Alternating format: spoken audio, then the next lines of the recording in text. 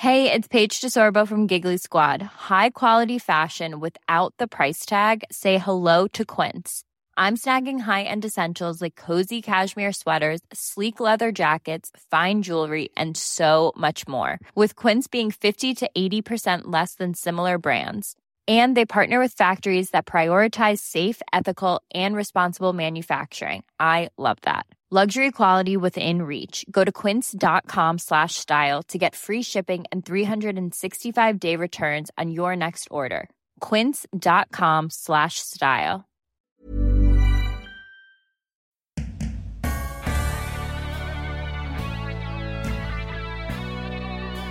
Hello and welcome to Don't Stop Us Now. I'm Claire Hatton. And I'm Greta Thomas. And we're on a mission to help you achieve your goals. We're all about sharing the secrets of the world's most innovative and pioneering successful women. Hear their uplifting stories and practical advice right here. Yes, right here. And if you're enjoying this podcast, then why not sign up for our newsletter at hello@don'tstopusnow.co and keep listening for this week's latest episode. Hello and welcome to another of our Future-Proof Me episodes. These episodes share a simple nugget of an idea, a piece of advice, or a thought-provoking insight to help us all thrive in future. This week's nugget is all about how important technology is to our futures, regardless of whether you consider yourself a tech person or not. Indeed, and we're actually hearing from two amazing people today. First, we hear from Martha Lane Fox, one of the UK's most respected technology leaders and entrepreneurs. These days, she has an illustrious board career, she sits in the House of Lords, and she campaigns for responsible technology, meaning inclusive, sustainable, and fair. In this episode, Martha shares great advice around positioning yourself in your career and how important it is to be curious about technology, even more as women, given the lack of women in STEM today.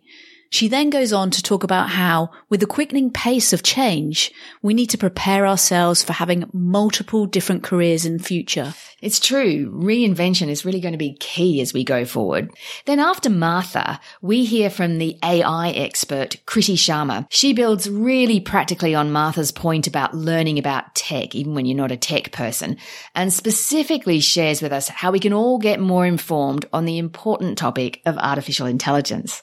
Yeah, AI is so important these days, isn't it? Yeah.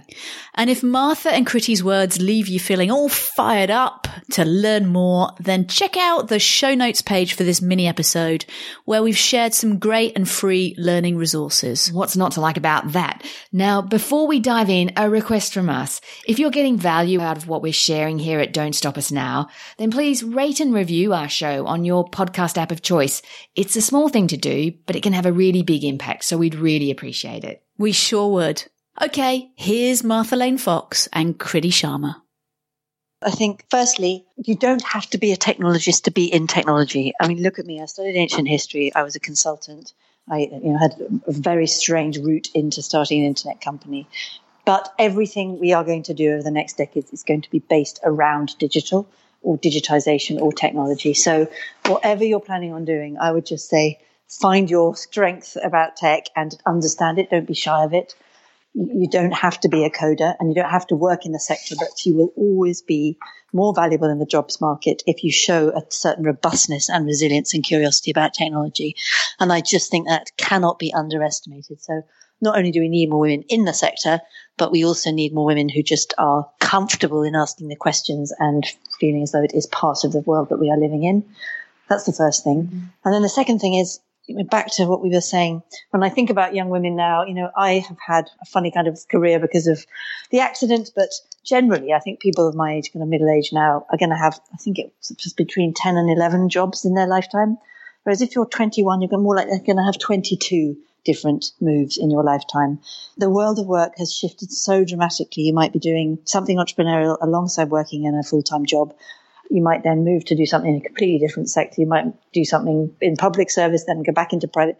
Those silos are changing and shifting. And I think that my strong advice is just to build your resilience however you can, not to get too pigeonholed, to keep being bold in learning, to see your career as a lifelong learning journey, not to think it's going to be finished when you get that next role, because it's not.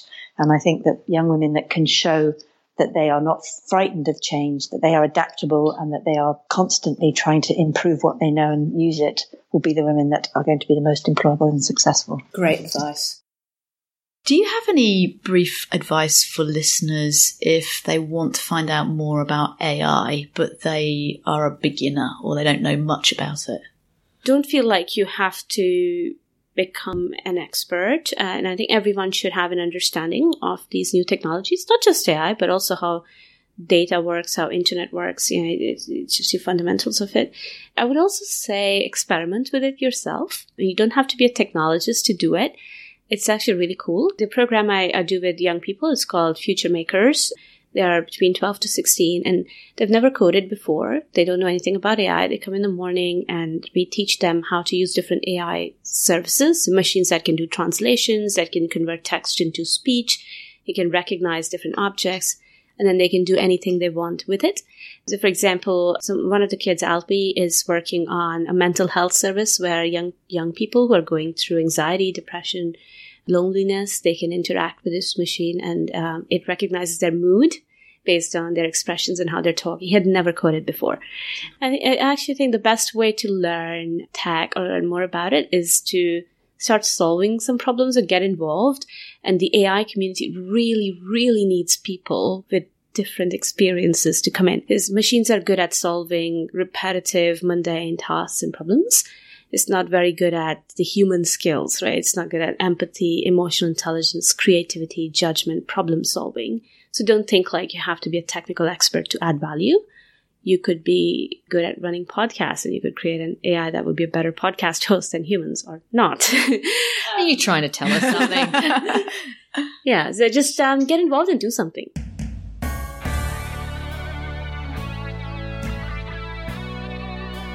Oh, it was so great to hear both Martha-Lane Fox and Kriti Sharma again. Yeah, it really makes me want to go back and re-listen to the longer episodes we did with each of them individually last year. Yeah, I want to do that too. Well, that's us for this week. Sure is. Stay tuned for a great regular length episode next week with the New York Times best-selling author, social entrepreneur and founder of Acumen, Jacqueline Novogratz. Can't wait for that one. Ciao for now.